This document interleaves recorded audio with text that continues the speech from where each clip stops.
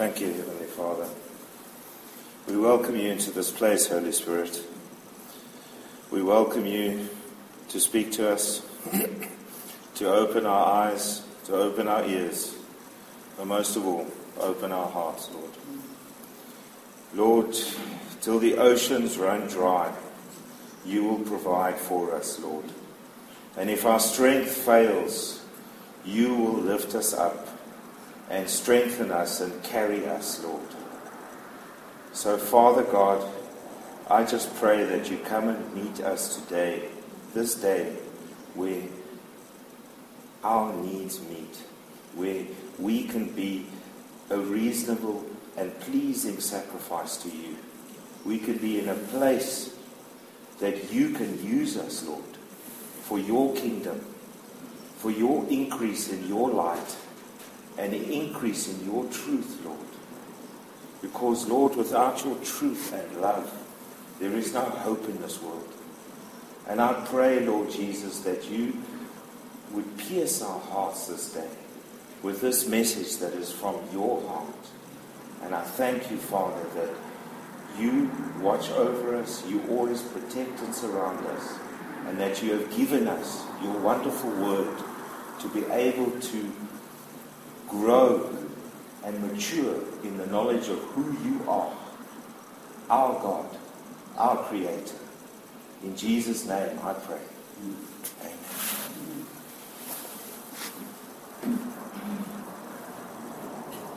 So Jesus, the Word of God, DNA and the design of creation.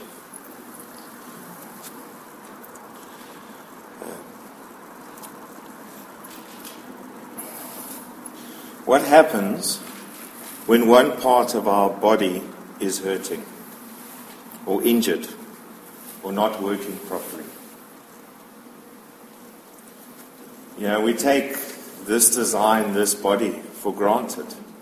But we pull a muscle, we hurt our back, we hurt our shoulder, we hurt our neck, we take a fall, and we realize, actually, you know, we needed that muscle, or we needed that arm, or we needed that knee, or we needed that hip, you know. And so what happens is you find that the body, you know, if I've got a sore hip, I'm going to favor the other one. So your body becomes imbalanced because you're favoring the stronger side, and then you've got the weaker side. And while that restores, and then you find you're going to end up with some kind of thing happening on this side because you're trying to overcompensate. So what happens when a part of our body is not working properly? We overcompensate and we're out of sync. And we realize, geez, that thumb, we really need that thumb. So this brings us to wonderful verses of Paul when he's speaking to the church of Corinthians. We as the body of Christ, we are one body with many members. And this is a scripture many of us are familiar with. And the Holy Spirit and God really laid this message this morning on my heart. I was going to continue with more of the DNA and the scientific side, but it's important that we understand what the Holy Spirit is actually meant and what the body of Christ actually represents as a complete body, as a component or a summation of all the individual parts. So Paul says, "For just as the body is one and yet has many parts, and all the parts of the body, through many, form a single body, so it is with the Messiah. For by one Spirit, all of us, Jews and Greeks, slaves and free, were baptized into one body and were all privileged to drink from one Spirit. For the body does not consist only one part, but of many. If the foot says, 'Since I am not a hand, I am not part of the body,' that does not make it any less part of the body, does it? Or if the ear says, 'Since I am not an eye, I am not part of the body,' that does not make it any less part of the body, does it? For if the whole body were an eye, where would the sense of hearing be? And if the whole body were an ear, where would the sense of smell be?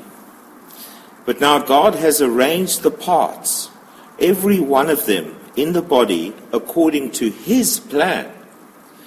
Now, if all of it were one part, there wouldn't be a body, would there? So there are many parts, but one body. And the eye cannot say to the hand, I don't need you, or the head to the feet, I don't need you. On the contrary, those parts of the body that seem to be weaker are in fact indispensable. And the parts of the body that we think are less honorable are treated with special honor. And we make our less attractive parts more attractive. However, our attractive parts don't need this, but God has put the body together and has given special honor to the parts that lack it, so that there might be no disharmony in the body, but that its parts should have the same concern for each other. If one part suffers, every part suffers with it. If one part is praised, every part rejoices with it. Now you are the Messiah's body and individual parts of it. And God has appointed in the church, first of all, apostles, second, prophets, third, teachers, and then those who perform miracles, and those who have gifts of healing, those who help others, administrators, and those who speak various kinds of languages. Not all are apostles, are they? Not all are prophets, are they? Not all are teachers, are they? And not all perform miracles, do they? And not all have the gift of healing, do they? And not all speak in other languages, do they? And not all interpret, do they? He says, keep on desiring the better gifts, and now I will show you a more excellent way. This is taken from the ISV version. Yeah, and many of us have read it in, King James and that. And I just find the English is a bit more sensible. And here Paul is relating the spiritual body as the whole body of Christ. And each of us have a role to play. And as I was saying last week, that as God created us, He has created us unique. He has given us each distinct personalities, abilities, gifts, and talents. And no one is above or below other. We are all equal and perfectly united in the body. So your gift of service or your gift to the body, not one is more important than the other. And one of the distinctions is I stand here. I don't want to stand up on the pulpit. I'm here with us together. We are growing and learning together. We are all equal in God's sight. He is not a respecter of persons, but He gives us a role to play according to His plan. So, if we look at the blending our paint, now for those of you who've seen paint being blended in those machines where they put in the formula and they mix in the certain colors until you get the shade that you want. Now, on the left we have just a blank body, the blank canvas. Now, in the spiritual, God wants to blend us in. Our colors, our light, our shade, our contrast, our hue, our saturation, all of that together in one. So that as a body is full of color and full of light, the body of Christ is alive. The Holy Spirit quickens us and makes us alive, full of vibrancy. To be a Christian is to be an overcomer, full of life and full of vibrancy. And if you look at the three primary colors, and as they're blending into one, and I'll discuss this a bit further, but this is what God does, is He starts blending us.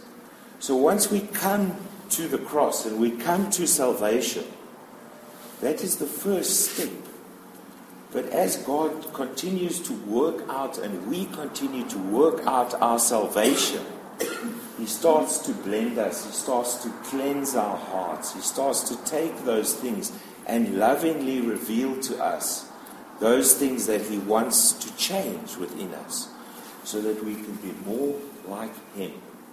And this is this blending. God the painter, God the artist is what we are talking about today. And Paul continues about the ministry of reconciliation. So as one body and as many parts of that body, God's design is not for disunity or disharmony. For God is the bringer, He's not the author of confusion, He's the bringer of peace and unity. And I've asked this question many times to God. Why are there so many different churches? Why is your body so divided? And we have so many different denominations, but yet your word tells us that we are of one body, one Father, one Spirit, and one flesh. So Paul writes this in 2 Corinthians 5, verses 11 to 21. Is therefore, since we know what it means to fear the Lord, we try to persuade people. We ourselves are perfectly known to God, and I hope we are also really known to your consciences. We are not recommending ourselves to you again, but are giving you a reason to be proud of us, so that you can answer those who are proud of outward things rather than inward character. So if we were crazy, it was for God. And if we are sane, it is for you. For the love of Messiah controls us. And in the King James, it constricts us, is what he says. For the love of God drove the early church. This is the apostles. They were driven by the love of God to spread the good news. They didn't say what was wrong with this world. They say, look who has come to this world. Jesus, a more excellent way. And for we are convinced of this, that if one person died for all people, therefore all people have died. And he died for all people, so that those who live should no longer live for themselves, but for the one who died and rose for them. So then, from now on, we do not think of anyone from a human point of view. Even if we did think of Messiah from a human point of view, we don't think of him that way anymore. Therefore, if anyone is in the Messiah, he is a new creation. The old things have disappeared, and look, all things have become new. All of this comes from God, who has reconciled us to himself through the Messiah and has given us the ministry of reconciliation. How much do we need this spirit of reconciliation in this land, in this country, in this world today, where there's so much division? Let's be reconciled back with God as our head, as our cornerstone. And therefore we are Messiah's representatives. We are his ambassadors. Each and every one of us. The world looks at us to see. You say you're a Christian, so show me a better way. Show me by who you are. What makes you different than what I believe? So we are his ambassadors, and this is what the commandment is, thou shalt not take the Lord's name in vain, is all about. It's about our stewardship and ambassadorship of the name of Jesus Christ. It's not about a swear word. It's about how we represent our King in this earth. As though, therefore we are Messiah's representatives, as though God were pleading through us. We plead on the Messiah's behalf, be reconciled to God. And God made the one who did not know sin to be sin for us, so that God's righteousness would be produced in us. See, this is more plainer English, and it's a lot easier to understand and understand. So it's all about reconciliation.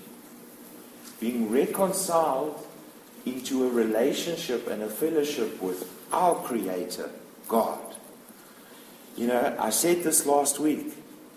We can give all the credit to the intricate designs and the wonderful things that God has made. But if we don't give credit and accept the architect and designer and creator, it is all for nothing. So what is your color? What is each of our color? I mean, if we look here, we have we learned this in art school. Those of us who did art at school and read art, there are 3 primary colors. And any shade thereof is as a result of the blending thereof.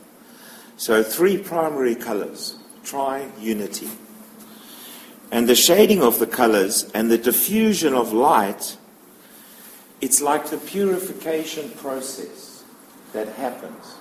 So when you're being purified, it's not a single step. It's a blending, or there's different temperatures or different elements or different chemicals that need to be added to remove the dross and to remove the impure elements from the silver. And this is the same with colors. And if you have done art, you will understand that you're blending and you have a palette. And to match that shade is often very difficult. You know, if you go and paint something and come back to it and try and blend the exact shade again once that paint has dried, it's a very difficult process because you're going to be a shade too light or a shade too dark. So that's why people try to do it in one go on the one shade and the one color. And this is like God. And so it's what filter are we using? I mean, it's like a photographer with different lenses to filter out or focus or zoom in. A photographer as well has their camera and their lenses. And their lenses can filter out different lights, and they can filter in more blue light or less. And as the lenses come together, and what the most interesting thing is, if you had to take 3 lenses, you take 2 lenses over each other, you will create a black space. But when you take 3 lenses and you place them over each other, it creates white light. So at the heart of the blending of these primary colors is white light. And so the 7th color, which is the intersection at the heart of the primary colors, is white. And this reminds me of the marriage supper of the Lamb. In Revelation 19 verse 6, it says, "Then I heard what sounded like the voice of a large crowd, like the sound of raging waters, like the sound of powerful thunderclaps, saying, 'Hallelujah! The Lord our God, the Almighty, is reigning. Let us rejoice and be glad, and give him glory, because the marriage of the Lamb has come, and his bride has made herself ready. And she has been given the privilege of wearing fine linen, dazzling and pure. And the fine linen represents the righteous deeds of the saints.'" This is the white robes of linen. And then the angel told me, "Write this, how blessed are those who are invited to the marriage supper of the Lamb." And he told me also, "These are the true words of God." And I bowed down at his feet to worship him, but he told me and says, "Don't do that. I am a fellow servant with you, and your brothers who rely on what Jesus is saying. Worship God, because what Jesus is saying is the spirit of prophecy." Prophecy is the testimony of Jesus Christ. So as he blends our colors, he's trying to blend our hearts white as snow and cleanse the chambers of our hearts. So which lens are we looking through? On the left we have Lewis Carroll, Alice in Wonderland, Through the Looking Glass. This is the world's way. And the title of this book, obviously, Through the Looking Glass, and what Alice found there. So you see, everyone wants to get a glimpse of what's behind the veil. Everyone wants to get a glimpse of what's next. Instead, if you place a lens on the Word of God, look at this picture. It's beautiful. It makes a heart. The reflection of the lens on the Word of God is love. So what filter do we use to measure ourselves with God? Do we look at the world's way? Do we want to know what comes next? Or do we see what the love of God and the truth of God says? Now, many of us in science class would have done this with a prism, where you shine a white light, and the light through the lens of the Word of God. So a white light is shone through a glass prism. And then the light is dispersed into the spectrum, which are the colors of the rainbow. Because now it's going through air, then through glass, and then it's dispersing at that angle. And obviously red light bends less, so red light is at the top. And they say here, blue blends best. This is people just to remember, but it's actually violet that's at the bottom. So if you shine the white light through the prism, the 60-degree triangle glass prism, and then out what will be refracted will be the full spectrum of light and the rainbow, the 7 colors. But let's have a look at this, because you see what happens is you've got the speed of light coming in, and then it reaches a different medium, so it slows down. So it then disperses, and that's how one gets the spectrum. But if we look at it in the inverse, the science looks, as I say, looks at matter. So they look at white light and they look at how the light is dispersed. But rather we should look at it in the other way. We are the colors of that rainbow. Going through that prism is the Word of God. And that's the refining of us into the source of light. So God is taking the colors and bringing it back into the white light, not the other way around. So He's bringing us all our shades, all our parts, all our colors into His light. Sorry. And if we look at the speed of light, this was an experiment that was done by Foucault, and I excuse my pronunciation, and Foucault and Physio, and they experimented in 1850 with light and bouncing it off a rotating mirror and measuring the time it took. So what they had is they would have a source of light directed onto a mirror, then reflected onto a stationary mirror, the second step, which would reflect back, and then in the time they would rotate the mirror, and then it would reflect back at the observer. And that was the initial experiment on how they were calculating the speed of light. So they took the source of the light, reflected it onto a stationary mirror, and where the observer was standing, he couldn't have seen the source of the light. So they changed the angle of the mirror, and the light was reflected back at the observer. And then they measured the distance and the time that it took for the light or the image to come back to them. And this is very interesting because we're bringing this back into the reflection and bending our light into His light. So if we look in John 1 verse 3 to 5, it says, "Through Him all things were made, and apart from Him nothing was made that has been made. And in Him was life, and that life brought light to humanity. And the light shines on in the darkness, and the darkness has never put it out." And in John chapter 8, verse 12, Jesus says, "Later on Jesus spoke to them again, saying, I am the light of the world. The one who follows me will never walk in darkness, but will have light of life." So this is one of His I am statements. But then if we go and read Matthew chapter 5, verses 14 to 16, Jesus says, "You are the light of the world. A city located on a hill can't be hidden. People don't light a lamp and put it under a basket or put it on a lampstand, and it gives light to everyone in the house. And in the same way, let your light shine before people in such a way that they will see your good actions and glorify your Father in heaven." So the Word, the light, Jesus, and us. We are the reflection of His light to others in all of our shades and colours. Who do I see in my mirror? On the left we have a gentleman and a woman. And looking in the mirror, who do I see?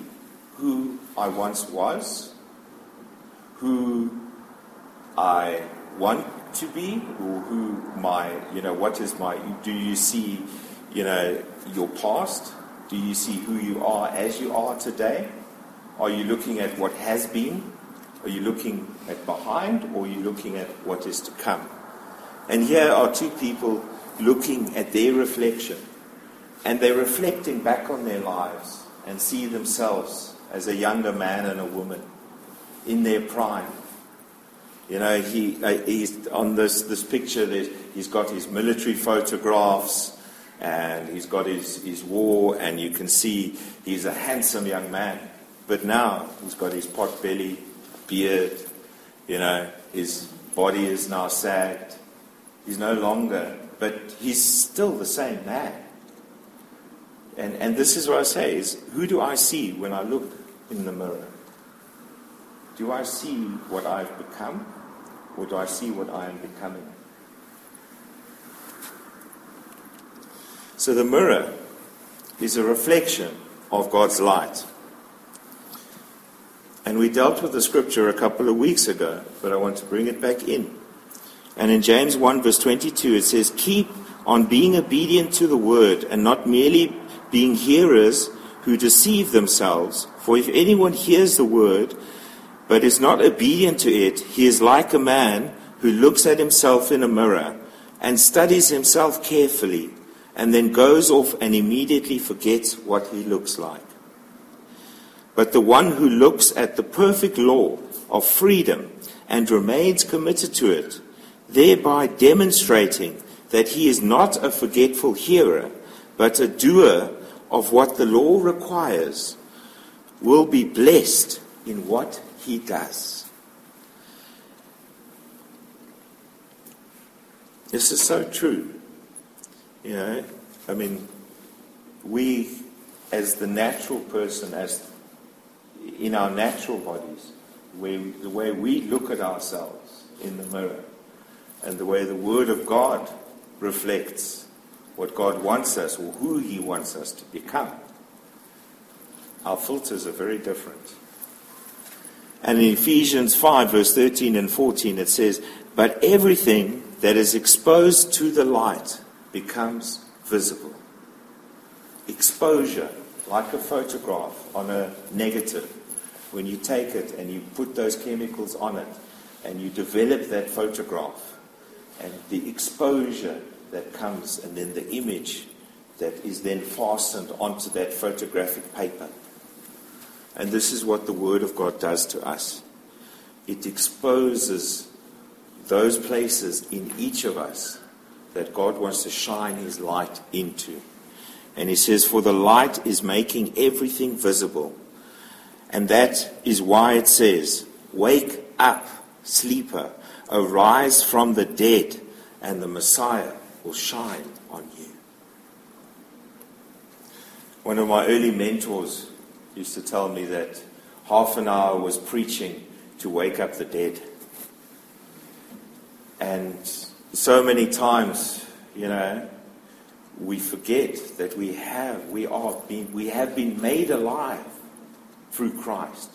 Let's be excited about our opportunities this day and be excited about what we can do for Him. And so often we have a distorted view of God and myself in our relationship. And on the left here we have a woman who's looking through glass and water, and then reflecting on that, you get a distorted picture of who she is. Or if you're looking in the side mirror of your car, you're looking at what's on the side and what's behind you. You're not focusing on what's ahead. And as I said last week, we forget the things which are past, but we press on to the things that are. We press forward and we press on. We don't look at what's behind. So it's about getting our filters and our view of ourselves and our view of God and lining them up together to find out what the will of God is for our lives and the plan of God is. Because it's often ourselves that hold ourselves back. And so what is my view of who I am?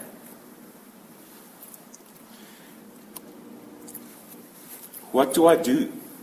What are my actions? And what do I say? What are my words? Do I bless with my actions, or do I curse with them? Do I use control or any form thereof to get my way? Do I give or do I take? Whose needs do I meet? What is more important to me? Do I have preconditions or a conditioned response to others? Do I treat others and love others like I want to be loved? Do I respect myself and others around me? What keeps me busy? How do I spend my time? And is it about me? What plans do I have? And do they really matter? Am I more focused on the destination than the journey itself? What is in my heart? These are just some questions that we can ask ourselves when we search our own hearts and to see what filters we view ourselves through. And here's an image of a hamster on a wheel. Sometimes I feel like I'm just spinning my wheels, and the hamster's asking himself, where am I going? What am I doing? Who am I? Yeah? Today is going to be one of those days. And many times we find we're spinning the wheels. It's like that car, we get stuck in mud and we just can't get out. Or we're stuck in a rut and we can't get out. And a lot of this has to do with our filters, with our view of ourselves and others, and God's view of us. How do we get out of that rut? So what is my view of God? Who is God to me? What is in His heart? Do we really want to know? What does He do for me, and has He done for me? And what am I willing to do for Him? Do I pray and read His Word? Do I praise and glorify Him with my life? What makes Him happy and gives Him joy? Does He delight in me, or do I bring Him pain? Do I spend intimate time with Him? Am I listening to Him? And do I change what I need to for Him, or do I change it for me? Do I worship the creation more than the Creator? Is my laser focus on Him or on this world? What matters most to Him? These are questions as we search ourselves and we search what matters to God and what is really important. Because we have the Holy Spirit in us that searches the deep things of God. And God searches our thoughts and intentions of our hearts. And so often the obstacle of breakthrough in our lives is our own selves. Is myself. The biggest obstacle I've come across is me. I'm the idiot in the equation. And if I don't value God, my Creator, how can I value other people or even myself? And this is about, do I understand who I am and how does God feel about me? Does God answer my prayers? Do I talk to God? Do I talk at God? Or do I talk with God? Do I listen? Do I hear His answer? Do I obey? Do I learn? And do I grow?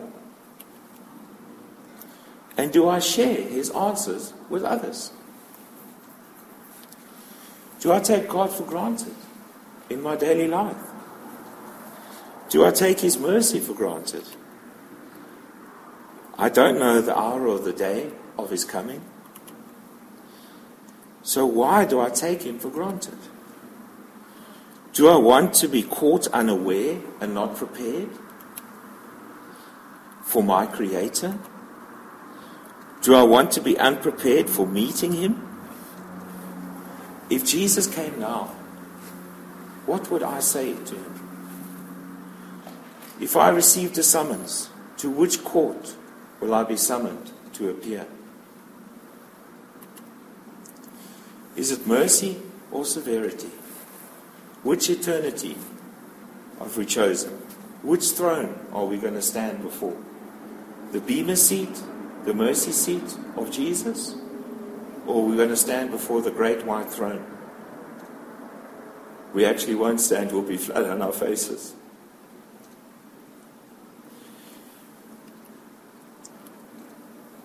But so often we get consumed about our own lives that we forget the price that Jesus paid for all our past, our present and future sins, for our families, our generations. And the Holy Spirit just laid this on my heart so strong this week. Remember me, your God. So will God actually care about the things that I'm doing? Is my accountability to Him alone? I've made you and formed you and intricately woven you together. How perfectly He designed me. And what am I doing with my gifts and my talents? Matthew chapter 25, verses 14 to 30 is the parable of the talents, where Jesus gives 10 talents, 5 talents, and 2 talents to His servants. And then in that scripture, the 2 of them, give increase to the talents, and the one who has the least goes and buries it. Because he's afraid. He's afraid of his master. He's afraid that he'll lose what he's got. And then Jesus takes it away from him. It's a very strong message. So use the gifts and the talents that God gives you, each and every one of us, for His glory, for His sowing, for His planting. And what does it matter if we live for ourselves and not for Him? Who cares what others are doing or what they are saying about me and the world that we live in? Will any of my plans or actions really matter to God today? And what am I going to do for Him? And why do I always look for what's next? We always want to know the end of the book. We're impatient. And a couple of weeks ago I talked about this race that we run for Jesus is being patient. It's a patient race. It's an endurance race. This is a long distance marathon. This life with Jesus. It's a long distance. Forget about the two oceans. We're running to eternity here. And it's the eternal life or eternal condemnation. And we are pressing on towards the high calling and the prize that Jesus has offered us to be his bride. Instead, we look for what's next, instead of looking at what's now, in the now time. What's happening now? And what will you do right now? Will God have mercy? And this is a scripture that many of us pass over. We pray for peace. And Jesus says in the book of Matthew, I did not come to bring peace to the world, but I came to bring the sword. In Matthew 10, verse 34 to 39, it says, do not think that I came to bring peace on earth. I did not come to bring peace, but a sword. When Jesus came the first time, he came to prepare the way, but only when he comes the second time will he bring peace on this earth. Only when Jesus comes as the King of kings and the Lord of lords will there be eternal peace. Peace is a transitory thing. But he says here, do not think that I came to bring peace on earth. I came not to bring peace, but a sword. I came to turn a man against his brother, and a daughter against his mother, and a daughter-in-law against her mother-in-law. A person's enemies will include members of his own family. And the one who loves his father or mother more than me isn't worthy of me. And the one who loves a son or daughter more than me isn't worthy of me. And the one who doesn't take up his cross and follow me isn't worthy of me. And the one who finds his life will lose it. And the one that loses his life because of me will find it. God's way is not man's way. It's the other way round. And what will we be proud of when we stand before God? And in 1 Corinthians 3, verses 7 to 23, he says, so neither the one who plants nor the one who waters is significant, but God who keeps everything growing is the one who matters. The one who plants and the one who waters have the same goal, and each will receive a reward for his own action. For we are God's co-workers, and you are God's farmland and God's building. As an expert builder, using the grace that God gave me, I have laid the foundation, and someone else is building on it. But each person must be careful how he builds on it. After all, no one can lay another foundation than the one that is already laid. A house only has one foundation, and someone else is building on it. Okay, it's already laid, and that is Jesus the Messiah, the foundation. So whether a person builds on the foundation with gold, silver, expensive stones, wood, hay, and straw, the workmanship of each person will become evident, for the day of judgment will show what it is, because it will be revealed with fire. And the fire will test the quality of each person's action. Our God is a consuming fire. And if what a person has built on the foundation survives, he will receive a reward. And if his work is burnt up, he will suffer loss. However, he himself will be spared, but it will be like going through the fire. This is the mercy of Jesus. We will be spared at the bema seat. But whatever works, whatever deed, whatever actions, you see, the wood, the hay, and the stubble is all the stuff that's above the ground. The gold and the silver and the jewels are all underneath the ground. That is the stuff that is hidden. Those are the treasures. The stuff that's above the ground and that's flashing will be consumed by his fire, because that's not what God is interested in. He's interested in, and the thing is, you don't trust children with jewels, do you? You don't give your gold and your silver and your diamonds to a baby, do you? They're not going to treasure it. They're not going to respect it. They're not going to use it the way that God intended. But we have this to thank. The price is paid in full. Everything. Every single deed, thought, action, sin, unrighteousness has been paid in full by Jesus Christ when he said, "It is finished. It is done," on the cross. We are a purchased possession of God. And so if he is now paid in full, we are God's sanctuary and his possession. And this is continuing from that 1 Corinthians 3, and says, you know that you are God's sanctuary and that God's Spirit lives in you, don't you?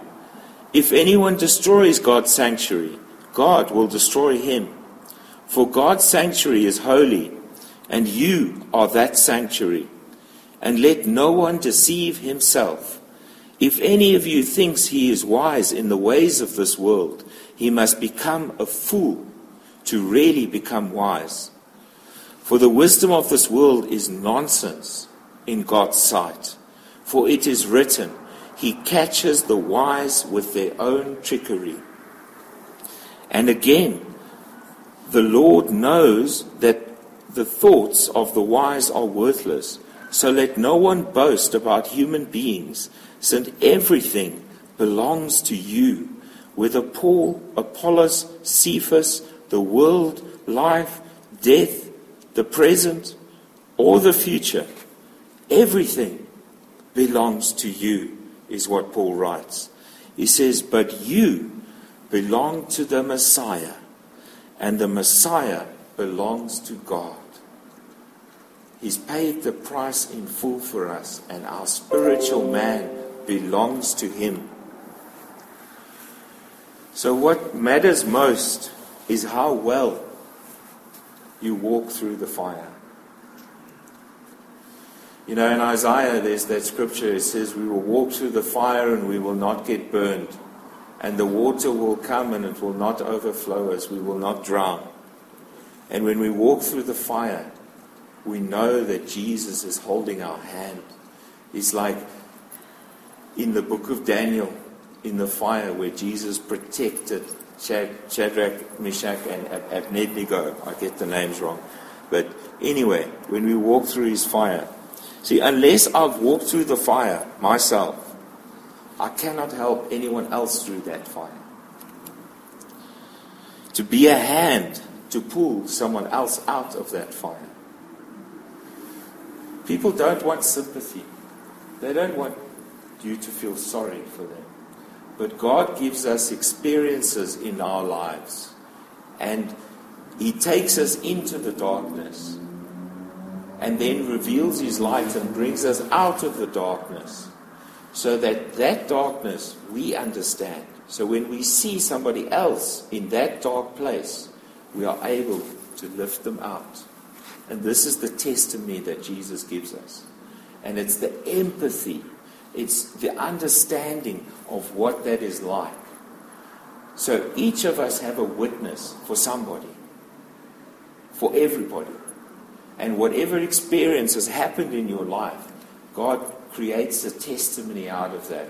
He takes the biggest mess and creates the biggest message.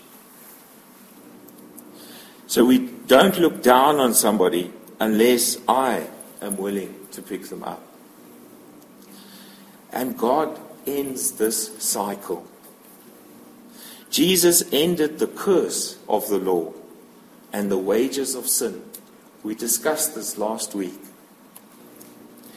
And Jesus is the cure to the curse.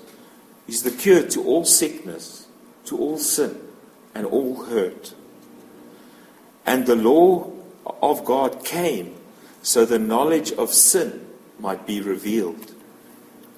But Jesus nailed the curse of the law to a tree so that I might live. So God, wake me up inside. Wake me up, God. Revive me. What would I want? Would I want God to use fear, control, and power to motivate and make me do what He wants? Or do I want God to pour out His love and grace in me, to set me free, to prove me, to try me, to test me, to save others? Jesus gave all of Him for all of me. I am no longer mine, and I belong to Him. We pray for revival, but are we really ready in our hearts for a true revival? Revival is not signs and wonders, but the total change in the moral character in a community forever. It's not just a meeting. This is an encounter with the Holy Spirit of the living God that brings lasting repentance and complete death to ourselves. It's not a phase. It's not a movement. Revival is complete change and transformation. And one of the studies I will do is between true revival of God and false revival of God. Because a true revival changes the character of the community. Those televisions go out the window. You no longer belong to yourself. You have no interest in the things of this world. They become strangely dim. And the true cost of revival is everything. Are we ready for that? So if God cannot move and change me, then nothing else will. Thank you, Lord.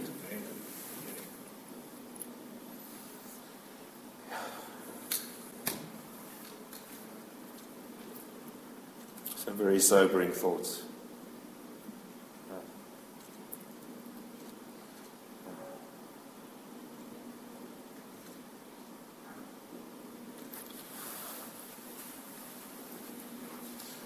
I don't know, if we just want to come around and move seats, let's give God some glory and honor and pray to Him.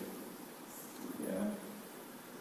Why we believe what we believe and why we do what we do. And to know we do it for Him. But thank you, Lord, for this message.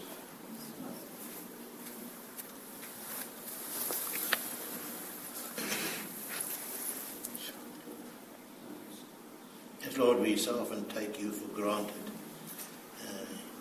realizing that you have paid for our sins, that you are a gracious and a merciful and a loving and a kind God. And in doing so, we forget that you long for our love, you long for our worship, you long for us to be true reflectors of your glory through not only our thoughts, not only our words, but also our actions.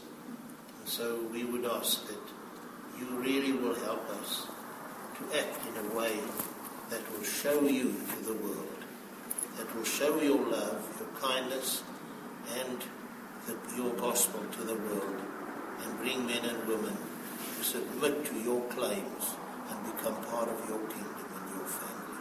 Yes.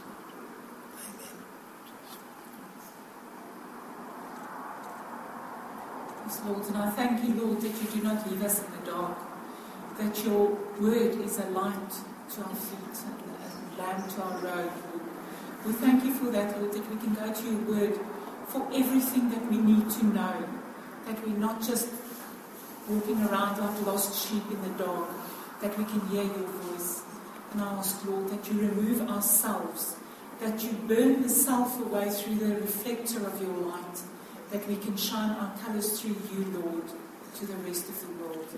I ask that in humility, and I praise you, Lord, for everything. I praise you for your mercy And I praise you, Lord, for sending your Son to pay the price so that we can live in the light forever and ever. All glory to our Heavenly Father, to Jesus Christ and Holy Spirit. We thank you in the name of Jesus. Thank you.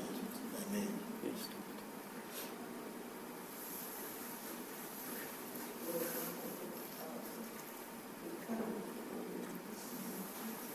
And we say thank you, Jesus, because it's a day that you have made, and we will rejoice and be glad.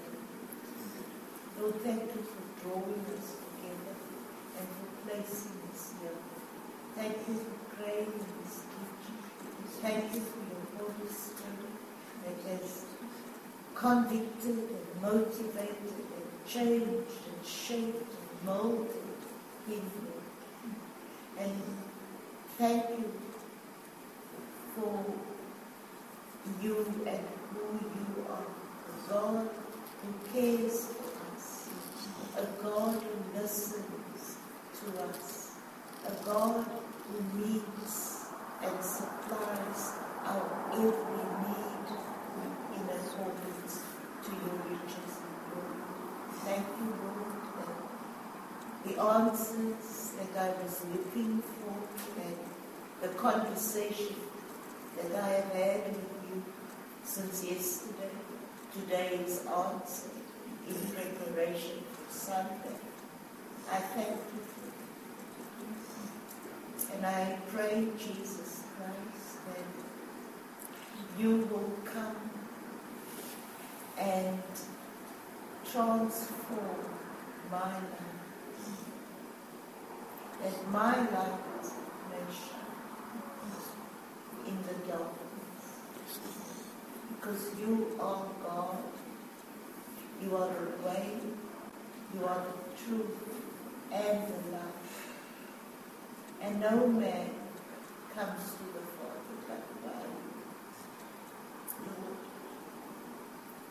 I place myself on the altar, and I pray, Lord Jesus Christ, that you will blend my colors into your marvelous light, that others who are in the dark may come to know you intimately, personally, because only you have the power to save. Thank you for all that you are. Thank you for all that you've done. And thank you for all that you are going to do.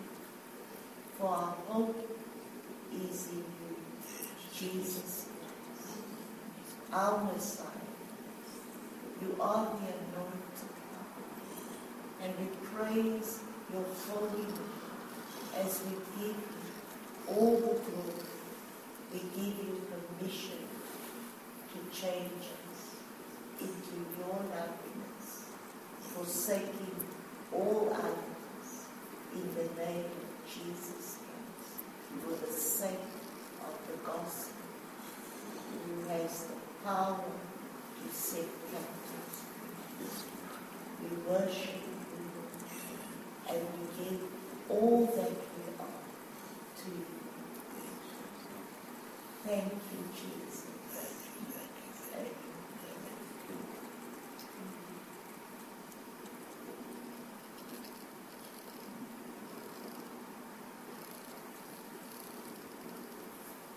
Father God, we just praise you that you are our Father, that you said you wanted to be our Father.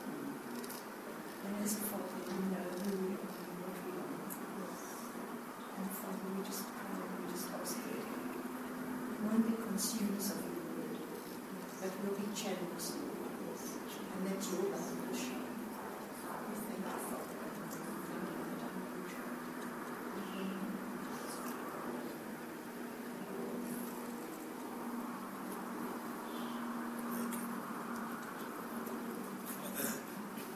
You are the potter, I am the clay. Mold me, bend me, make me. That's what I ask you this morning. I'm come to the foot of your cross and say, thank you for being my Father. Yes. And thank you for your love that you died for a sinner like me. Father, I just thank you that I'm here this morning. I just thank you and thank you again. In Jesus' mighty name, amen. Amen. Thank you, Lord. Lord, we are thankful, children, before you this morning for who you are and what you are doing in our lives. And we just praise you and honor you. We give you all the glory that we can think of or talk about, Lord. And we ask that you will enable us to be white lights for you, for your honor, for your glory.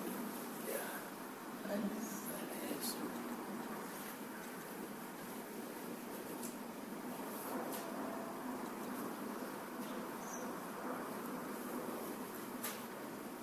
And Lord, we want to rejoice in you. We want to be glad. We are glad. We are so thankful.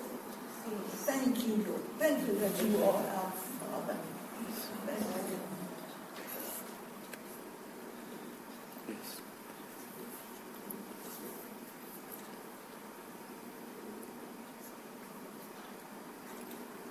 Lord, we thank you that we are such a privileged people, knowing you personally. We've got no problem believing in you. No problem believing your word. There's lots of people who've got lots of problems with that, Lord. And they try and figure it out and fathom it out with their minds. But thank you, you work in our spirit. It's spirit communicating with spirit, Lord. Thank you, Lord, for that last sentence. If God cannot move and change me, then nothing else will. We want to say this morning, Lord, we allow you, by your Spirit, to work in our lives, making us more and more into the image of Jesus. We honor you, we bless you, and we praise you, Lord. Thank you that you are not finished with us yet, but every day you're working by your Spirit in each and every one of our lives. Thank you for Craig, for the preparation he puts into this. And I pray, Lord, that you give him even more revelation from your word. Gladden his heart, make him more and more into the image of Jesus, and use it even further afield to influence people for your kingdom. We thank you and we bless you in Jesus' wonderful name. Amen. Amen.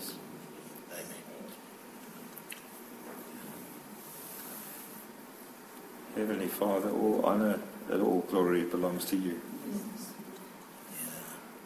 I just thank you, Lord, for the privilege of being part of your family, for receiving the spirit of your adoption, Lord, so that we can be reconciled and that we can walk in your light, Lord, and reconciled in a relationship, an intimate relationship with you, Lord.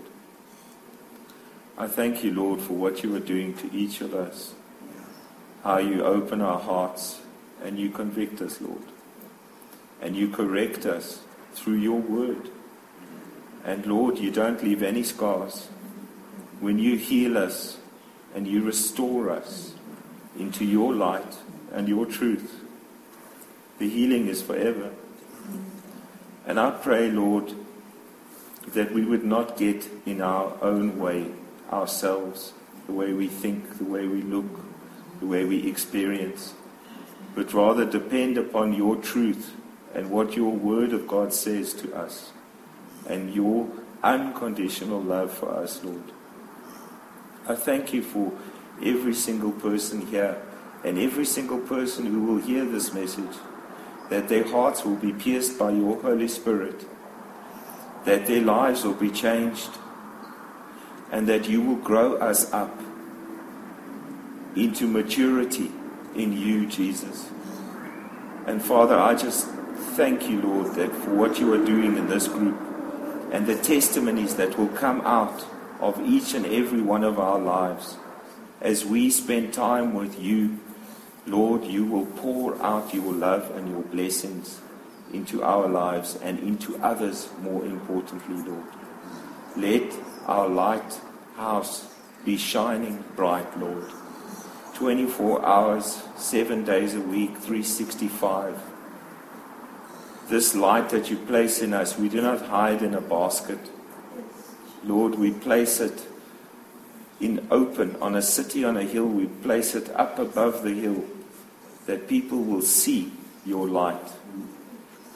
And Heavenly Father, I just think of how 120 men and women of one unity and one accord in prayer turned the world upside down. So Lord, bring a people together who will once again shine your light so that you may shake the foundations of hell, and that the gates of hell will not prevail against your people anymore, Lord.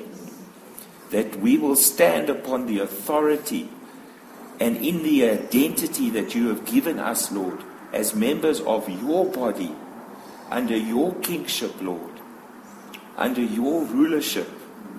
Father God, let there be breakthrough in circumstances.